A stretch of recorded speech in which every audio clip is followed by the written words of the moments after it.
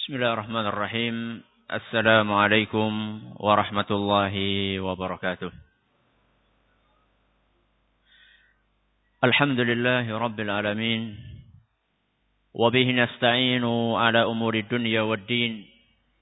Wa sallallahu ala nabiyyina Muhammadin wa ala alihi wa sahbihi ajma'in. Wa man tabi'ahum bi ihsanin ila yaumiddin wa sallama tasliman katsira. Kita panjatkan puja dan puji syukur kehadirat Allah Tabaraka wa Ta'ala. Pada kesempatan malam yang sangat cerah ini, kita kembali diberi kekuatan, kesehatan, hidayah serta taufik dari Allah Jalla wa Ala. Sehingga kita bisa kembali menghadiri pengajian rutin tafsir kita ini. Kita berharap semoga Allah Tabaraka wa Ta'ala berkenan untuk melimpahkan kepada kita semuanya ilmu yang bermanfaat, sehingga bisa kita amalkan sebagai bekal untuk menghadap kepada Allah Jalla wa'ala. Amin ya rabbal alamin. Salat dan salam semoga senantiasa tercurahkan kepada junjungan kita Rasulullah sallallahu alaihi wasallam, kepada para sahabatnya, keluarganya dan umatnya yang setia mengikuti tuntunannya hingga hari akhir nanti. Kaum muslimin dan kaum muslimat yang kami hormati, pada pertemuan terakhir kita minggu kemarin, kita memasuki pembahasan tentang ayat yang keberapa? Yang keempat dari surat Al-Ikhlas, yang berbunyi walam yakul lahu kufuwan ahad. Pertanyaan pertama, apa artinya kufuwan dan apa artinya ahad? Silahkan. Apa artinya kufuwan dan apa artinya ahad? Ini pertanyaan paling gampang ini. Hah? Ya. Apa? Kufuwan artinya apa? Sesuatu yang sama atau serupa. Ahad, sesuatu baik itu berupa makhluk hidup maupun apa? Benda mati. Ya, monggo silahkan. Pertanyaan berikutnya. Ada beberapa ayat di dalam Al-Quran yang mirip kandungannya dengan ayat keempat dari surat Al-Ikhlas. Kita sebutkan kemarin 2 ayat. Saya minta 1 ayat saja. Surat apa? Ayat berapa? Bunyinya apa? Ya. Surat Asy-Syura ayat 11. Apa bunyinya? Apa terjemahannya? Tidak ada sesuatu pun yang serupa dengan dia. Bagus. Silahkan. Siapa yang hafal ayatnya? Laisa kamitslihi syai'un. Ya. Tidak ada yang serupa dengan dia. Ini kita udah ulang-ulang berkali-kali ayat ini. Masa enggak hafal-hafal? Laisa kamitslihi syai'un. Dengan berakhirnya penjelasan tentang ayat yang keempat dari surat Al-Ikhlas, berarti berakhir pula pembahasan tentang, pada pengajian kita, pembahasan tentang surat Al-Ikhlas. Maka kita akan melanjutkan ke surat di atasnya surat Al-Ikhlas, yaitu surat apa? Al-Lahab atau Al-Masad. Surat ini nanti kita akan jelaskan masing-masing tafsir dari ayat-ayat yang ada dalam surat ini yang terdiri dari 5 ayat. Namun sebelumnya saya ingin menjelaskan bahwasannya sudah merupakan sunnatullah. Sesuatu yang digariskan oleh Allah Tabaraka wa Ta'ala pasti terjadi di muka bumi. Adalah setiap orang yang membawa kebenaran, pasti akan ada orang yang menentangnya. Begitu pula ada orang yang apa? Mendukungnya. Setiap orang yang membawa kebenaran, pasti akan ada yang menentang dia. Dan juga ada yang mengikutinya.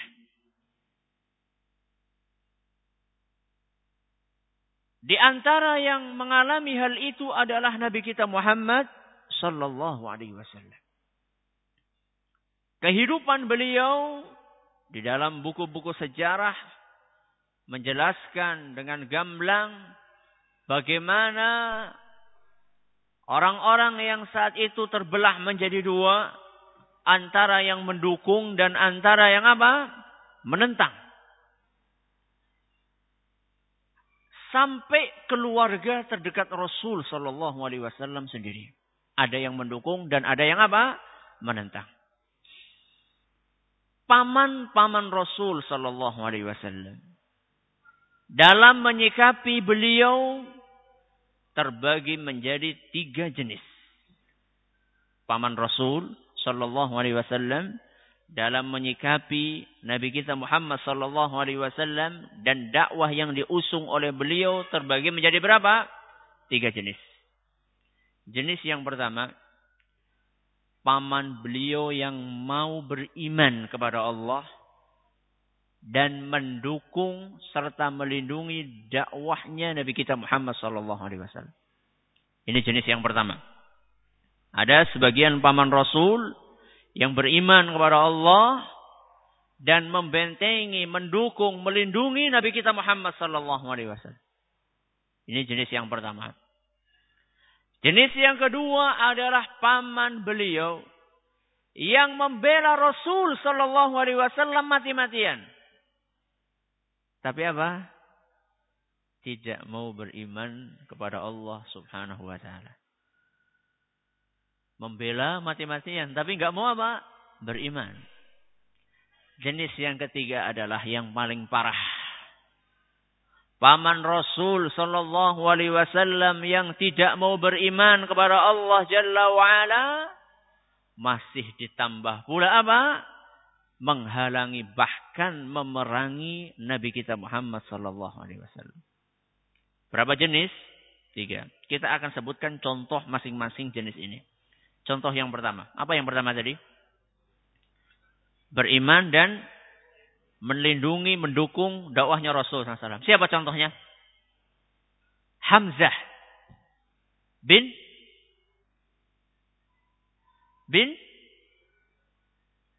siapa ini? Masa enggak tahu? Masa namanya cuma Hamzah saja? Hamzah banyak di sini. Mungkin ada di antara jamaah sekalian yang anaknya namanya Hamzah. Hamzah bin siapa? Hamzah bin Abdul Muttalib. Urutannya kok bisa jadi pamannya Rasul SAW gimana? Nabi kita Muhammad SAW namanya Muhammad bin Abdullah bin Abdul Muttalib.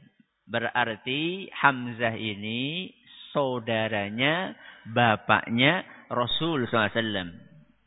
Karena sama-sama anaknya Abdul Muttalib. Contoh yang lain. Selain Hamzah siapa? Al-Abbas. Bagus. Al-Abbas bin. Sama kayak Hamzah. Bin siapa? Abdul Muttalib. Ya. Ini di antara paman-paman Rasul sallallahu alaihi wasallam yang mau beriman kepada Nabi sallallahu alaihi wasallam, kepada Allah Jalla wa Ala, dan mereka mau melindungi Nabi sallallahu alaihi wasallam. Di antara 2 paman Nabi SAW ini yang lebih afdol, yang lebih utama, yang lebih istimewa siapa? Hamzah. Kenapa? Karena beliau adalah sayyidus syuhada. Karena beliau adalah salah satu orang yang mati syahid.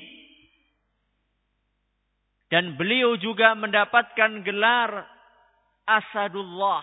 Apa Asadullah? Apa artinya Asad? Singanya Allah Subhanahu wa ta'ala. Itu gelar dari Nabi SAW. Hamzah mendapatkan gelar Asadullah. Singanya siapa?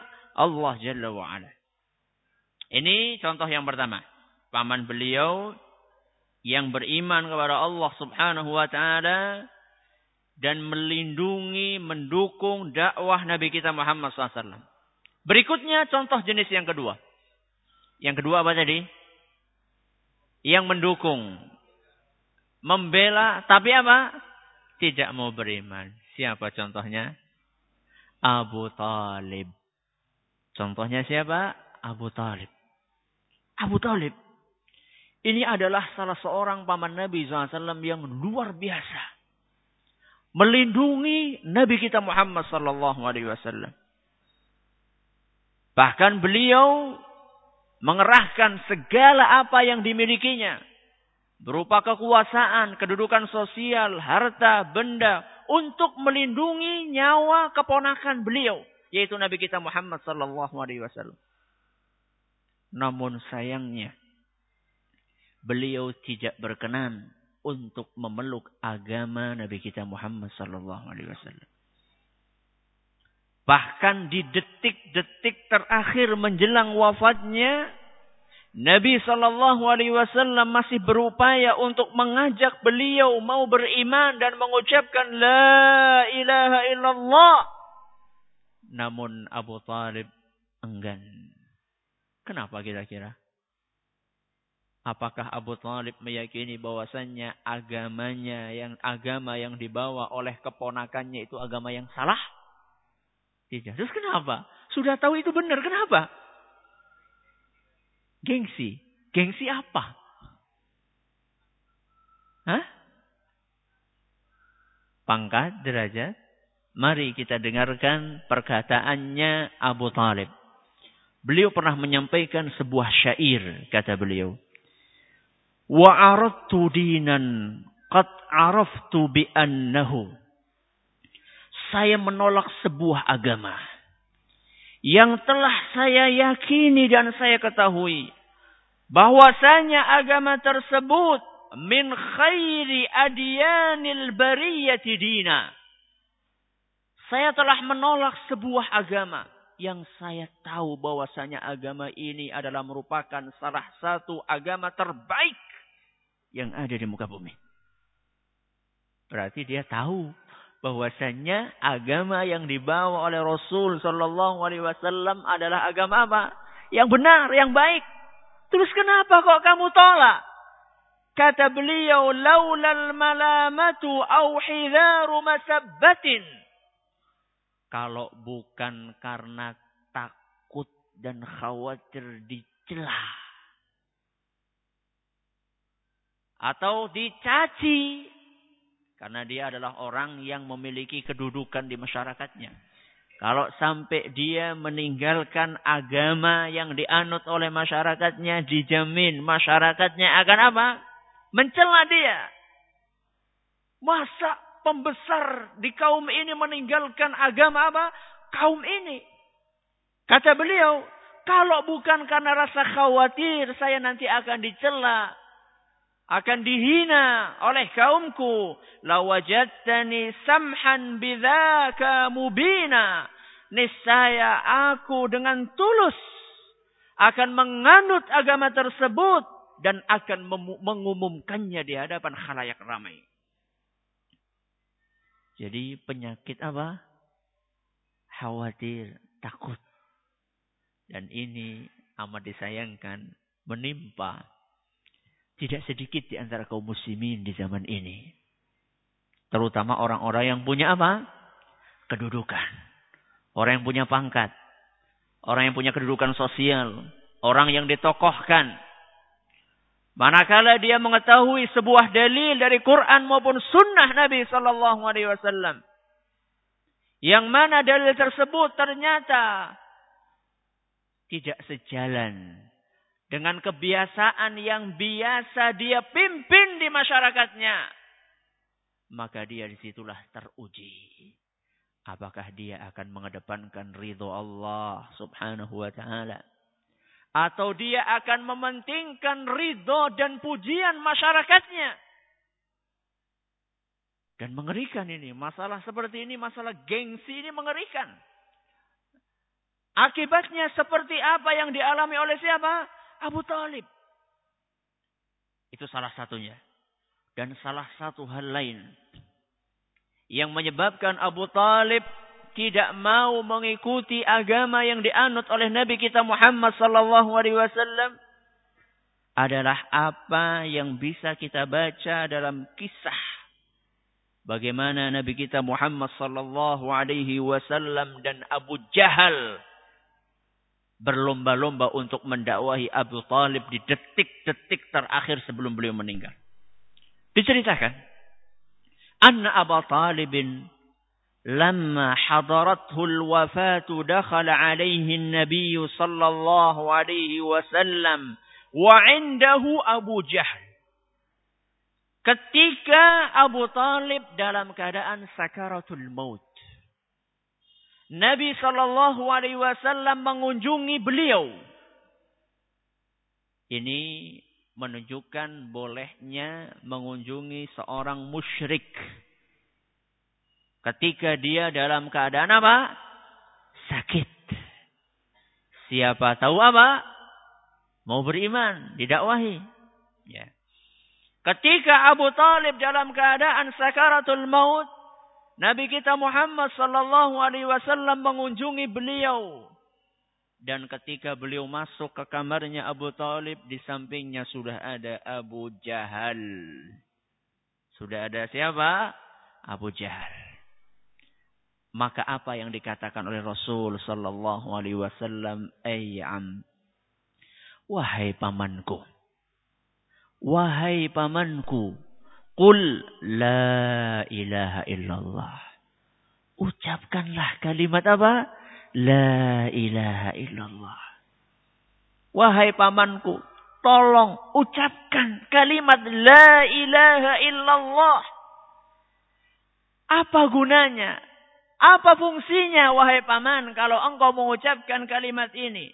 Kata Nabi sallallahu alaihi wasallam, kalimatan uhajju laka biha 'inda Allah. Wahai pamanku, dengan kalimat ini aku akan membela kamu nanti pada hari akhirat. Pada hari kiamat aku akan membela kamu dengan kalimat ini di hadapan siapa? Allah Subhanahu wa taala. Jadi kalau kamu, hai paman, mau mengucapkan kalimat ini, saya akan membela kamu. Tapi kalau kamu gak mau mengucapkan, apa yang bisa saya bela? Itu yang disampaikan oleh siapa? Nabi kita Muhammad sallallahu alaihi wasallam. Tadi di sampingnya ada siapa? Abu Jahal. Abu Jahal tinggal diam, gak mungkin. Ada dengkot musyrik, gak akan tinggal diam.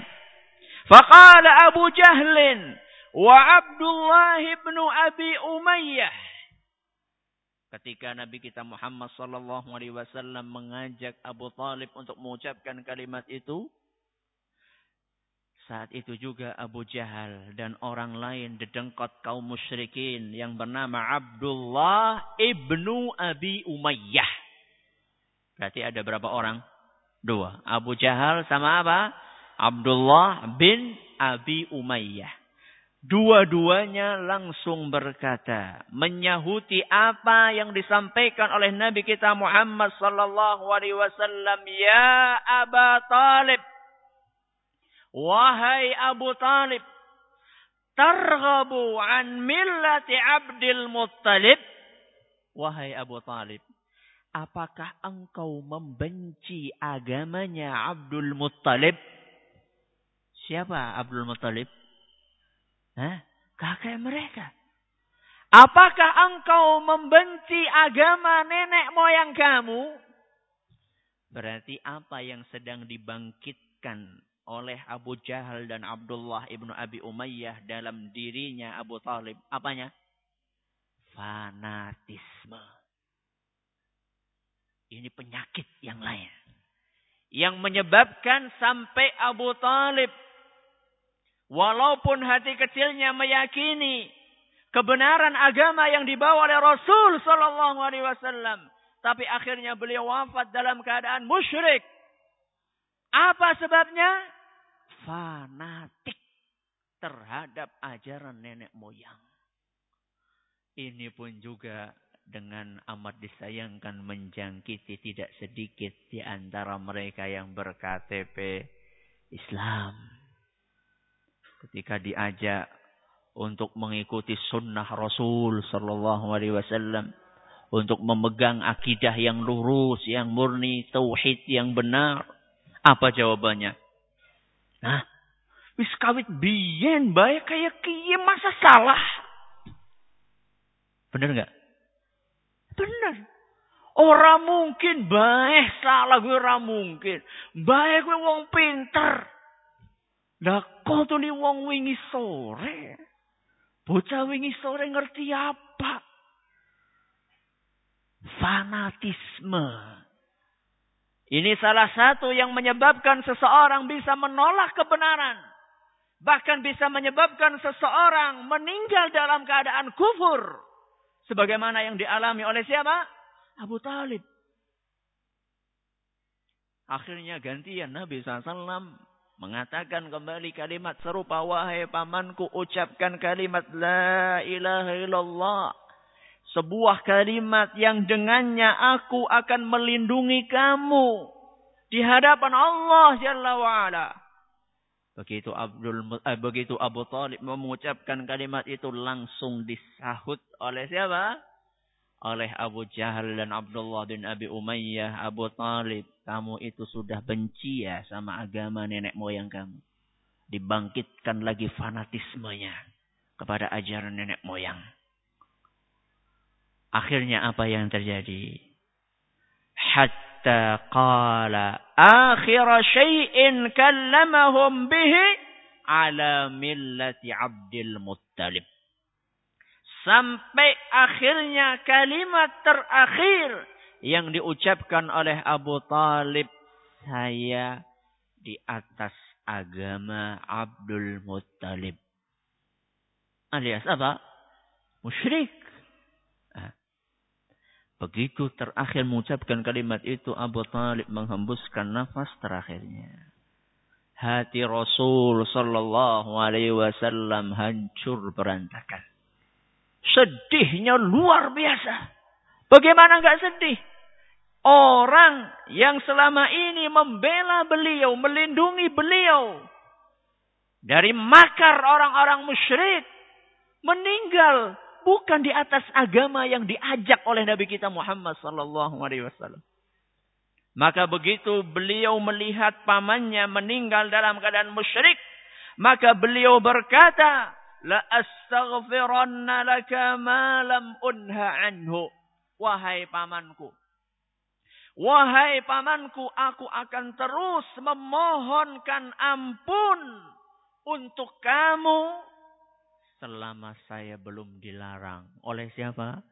Oleh Allah subhanahu wa ta'ala. Lihat bagaimana Nabi kita sallallahu alaihi wasallam memadukan antara kasih sayang, antara perasaan kasih sayang kepada orang yang berbuat baik kepada beliau. Beliau memadukan antara perasaan kasih sayang dan ketaatan kepada perintah Allah Jalla wa'ala. Ungkapan kasih sayangnya terlihat dari ucapan beliau, wahai pamanku, saya akan terus mendoakan ampun kepada Allah supaya engkau diampuni. Ini mengungkapkan rasa kasih sayang beliau. Tapi rasa kasih sayang beliau itu tetap berada di dalam koridor syariat. Selama apa? Saya belum dilarang. Oleh siapa? Oleh Allah subhanahu wa ta'ala. Jadi pelajaran berharga buat kita. Boleh kita kasih sayang, mencintai anak kita, tapi harus sesuai dengan apa? Koridor syariat. Bukan setiap permintaan anak diberi sebagai ungkapan kasih sayang, tidak. Malam unhanu, selama saya tidak dilarang oleh Allah subhanahu wa ta'ala, maka saya akan terus mendoakan ampun untuk pamanku. Kemudian turunlah firman Allah subhanahu wa ta'ala. Di dalam surat At-Taubah ayat 113. Apa bunyinya? Ada yang hafal? Surat At-Taubah ayat berapa? 113. Ma kana lin nabiyyi walladzina amanu.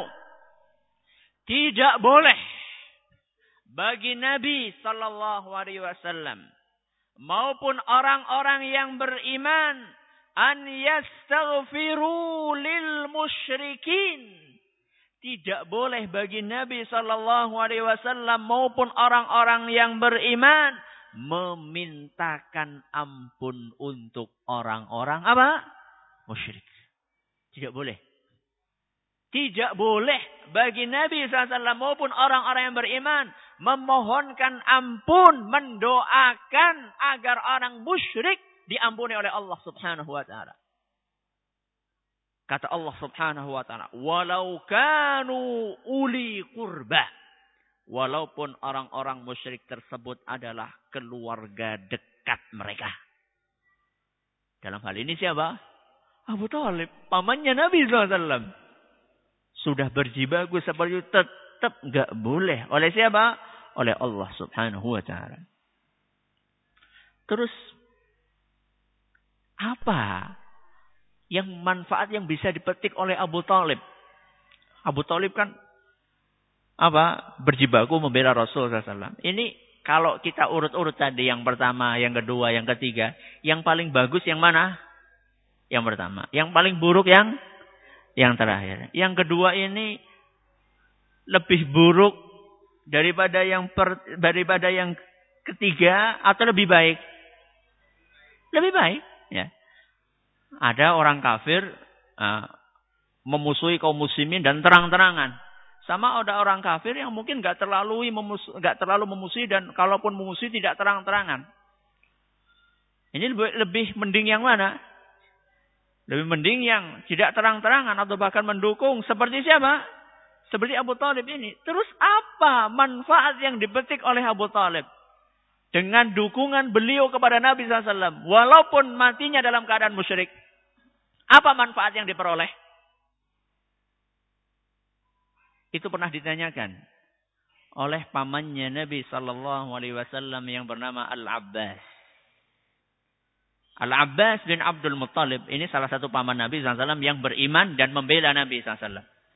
Bertanya kepada Rasul SAW, "Ma aghnaita an ammik?" Wahai Muhammad, apa yang bisa engkau perbuat untuk pamanmu? Siapa? Abu Thalib. Abu Thalib, fa innahu kana yahutuka wa yaghdabu lak. Pamanmu Abu Thalib semasa hidupnya melindungi engkau wahai Rasul dan marah kalau misalnya engkau disakiti. Apa yang bisa engkau perbuat untuk pamanmu Abu Thalib yang meninggal dalam keadaan musyrik? Kata Nabi SAW, "Huwa fi dhahdahin min nar." Saat ini Abu Thalib berada di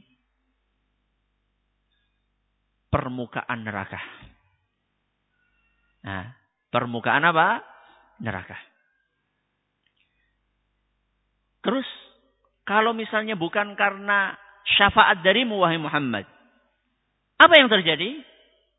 Walaula ana, kalau bukan karena syafaat dariku, lakana fid darkil asfali minan nar.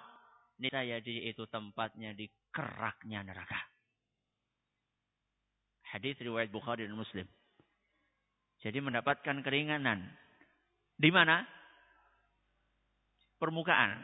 Jadi kalau misalnya ada air gitu, air mendidih itu enggak di dasarnya panci. Tapi di mana? Di permukaannya.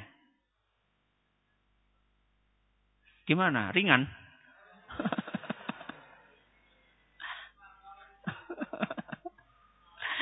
Dalam hadis yang diriwayatkan oleh Bukhari dan Muslim digambarkan bagaimana siksaan yang dialami oleh Abu Thalib. Dia di permukaannya digambarkan oleh Nabi SAW, fayuj'alu fi dhahtahin minan nar. Abu Thalib Allah posisikan di neraka, di permukaan neraka. Neraka yang paling atas. Yablughu ka'baihi. Api neraka itu sampai ke mata kakinya. Ya, jadi di atas, kalau di bawah kan berarti kan mateng nih. Semuanya ya, semuanya kena api. Kalau Abu Thalib itu yang dibakar atau apinya itu sampai di mana? Sampai di mata kakinya. Yaghli minhu dimaghuhu. Namun otaknya ikut mendidih. Namun otaknya ikut mendidih. Ini siksaan yang paling ringan yang ada di neraka. Dan Abu Talib sampai atau masuk di neraka selama-lamanya. Tidak akan pernah keluar. Siksaannya seperti itu. Inilah bahayanya apa? Gengsi, fanatik kepada kebatilan. Ini jenis keberapa? Kedua. Jenis yang ketiga. Paman Rasul sallallahu alaihi wasallam yang tidak mau beriman kepada Allah. Masih juga ditambah memerangi Nabi SAW. Siapa contohnya? Abu Lahab. Abu Lahab yang disebutkan dalam surat apa? Tabbat yada abi lahabi wa tab. Abu Lahab adalah merupakan salah satu keluarga Rasul sallallahu alaihi wasallam yang menentang keras dan menghalangi dakwah Rasul sallallahu alaihi wasallam mati-matian. Apapun yang dia miliki, harta yang dia miliki, kekuasaan yang dia miliki, kekuatan yang dia miliki, kedudukan yang dia miliki, semuanya dia gunakan untuk menghalangi dan memerangi Nabi kita Muhammad sallallahu alaihi wasallam. Apa akibatnya? Akibatnya Allah menurunkan sebuah surat lengkap dari awal sampai akhir untuk mencela siapa? Abu Lahab. Dan surat ini dibaca oleh seluruh kaum muslimin dari zaman Nabi sallallahu alaihi wasallam sampai hari kiamat. Semuanya mendoakan buruk siapa? Abu Lahab. Semuanya mengucapkan tabbat yada. Celakalah tangannya Abu Lahab wa tab, dan celakalah seluruh kaum muslimin. Dari kapan? Dari zaman Nabi SAW sampai hari kiamat. Semuanya mencela siapa? Abu Lahab. Dan ketika kaum muslimin membaca surat tabbat yada, dapat pahala enggak? Dapat pahala. Itulah istimewanya kita. Ya. Dapat pahala kita. Ketika kita membaca tabbat, celakalah Abu Lahab. Watab, dan celakalah. Kita dapat pahala. Setiap huruf kita mendapatkan berapa pahala? 10 pahala. Itulah untungnya kita dan malangnya siapa? Abu Lahab. Makanya hati-hati. Hati-hati. Ya, jangan sampai kita mengikuti jejaknya siapa? Abu Lahab. Surat ini yaitu surat Al-Masad. Atau surat Al-Lahab atau surat Tabbat. Ada beberapa nama yang dimiliki oleh surat ini. Yang pertama adalah surat Tabbat. Surat apa? Tabbat. Ini adalah merupakan nama yang disebutkan di kebanyakan mushaf Al-Quran. Dan juga di kebanyakan buku tafsir. Dan juga di dalam kitab hadis Sunan At-Tirmidzi. Kebanyakan malah menamakannya dengan surat apa? Tabbat. Mungkin kita baru dengar ya. Kita lebih tenarnya nama surat apa? Al-Lahab. Tapi ternyata yang lebih banyak dalam kitab-kitab tafsir. Dalam mayoritas kitab-kitab tafsir. Dan dalam kebanyakan mushaf Al-Quran. Mushaf Al-Quran itu jangan cuma ngelihat mushaf yang ada di Indonesia ya. Mushaf Al-Quran mushaf sedunia maksudnya ya. Dari zaman dulu sampai sekarang.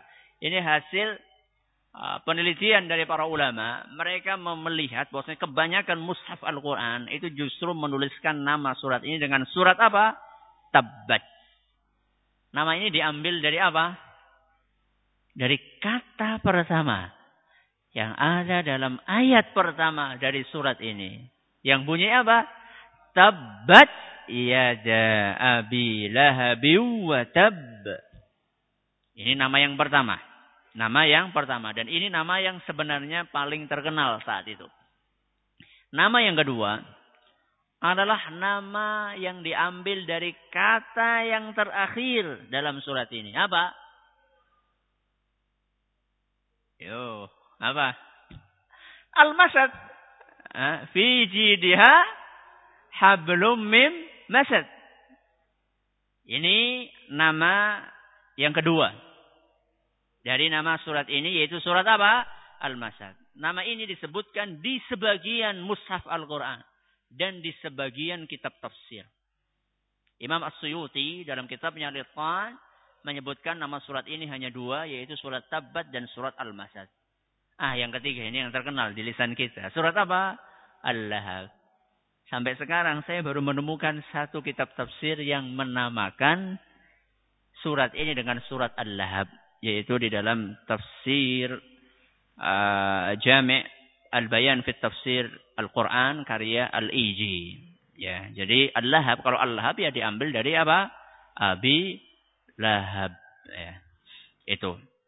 Kemudian setelah kita mengetahui beberapa nama dari surat Al-Masad, kita akan mempelajari dan mengenal apa asbabun nuzul, sebab diturunkannya surat ini.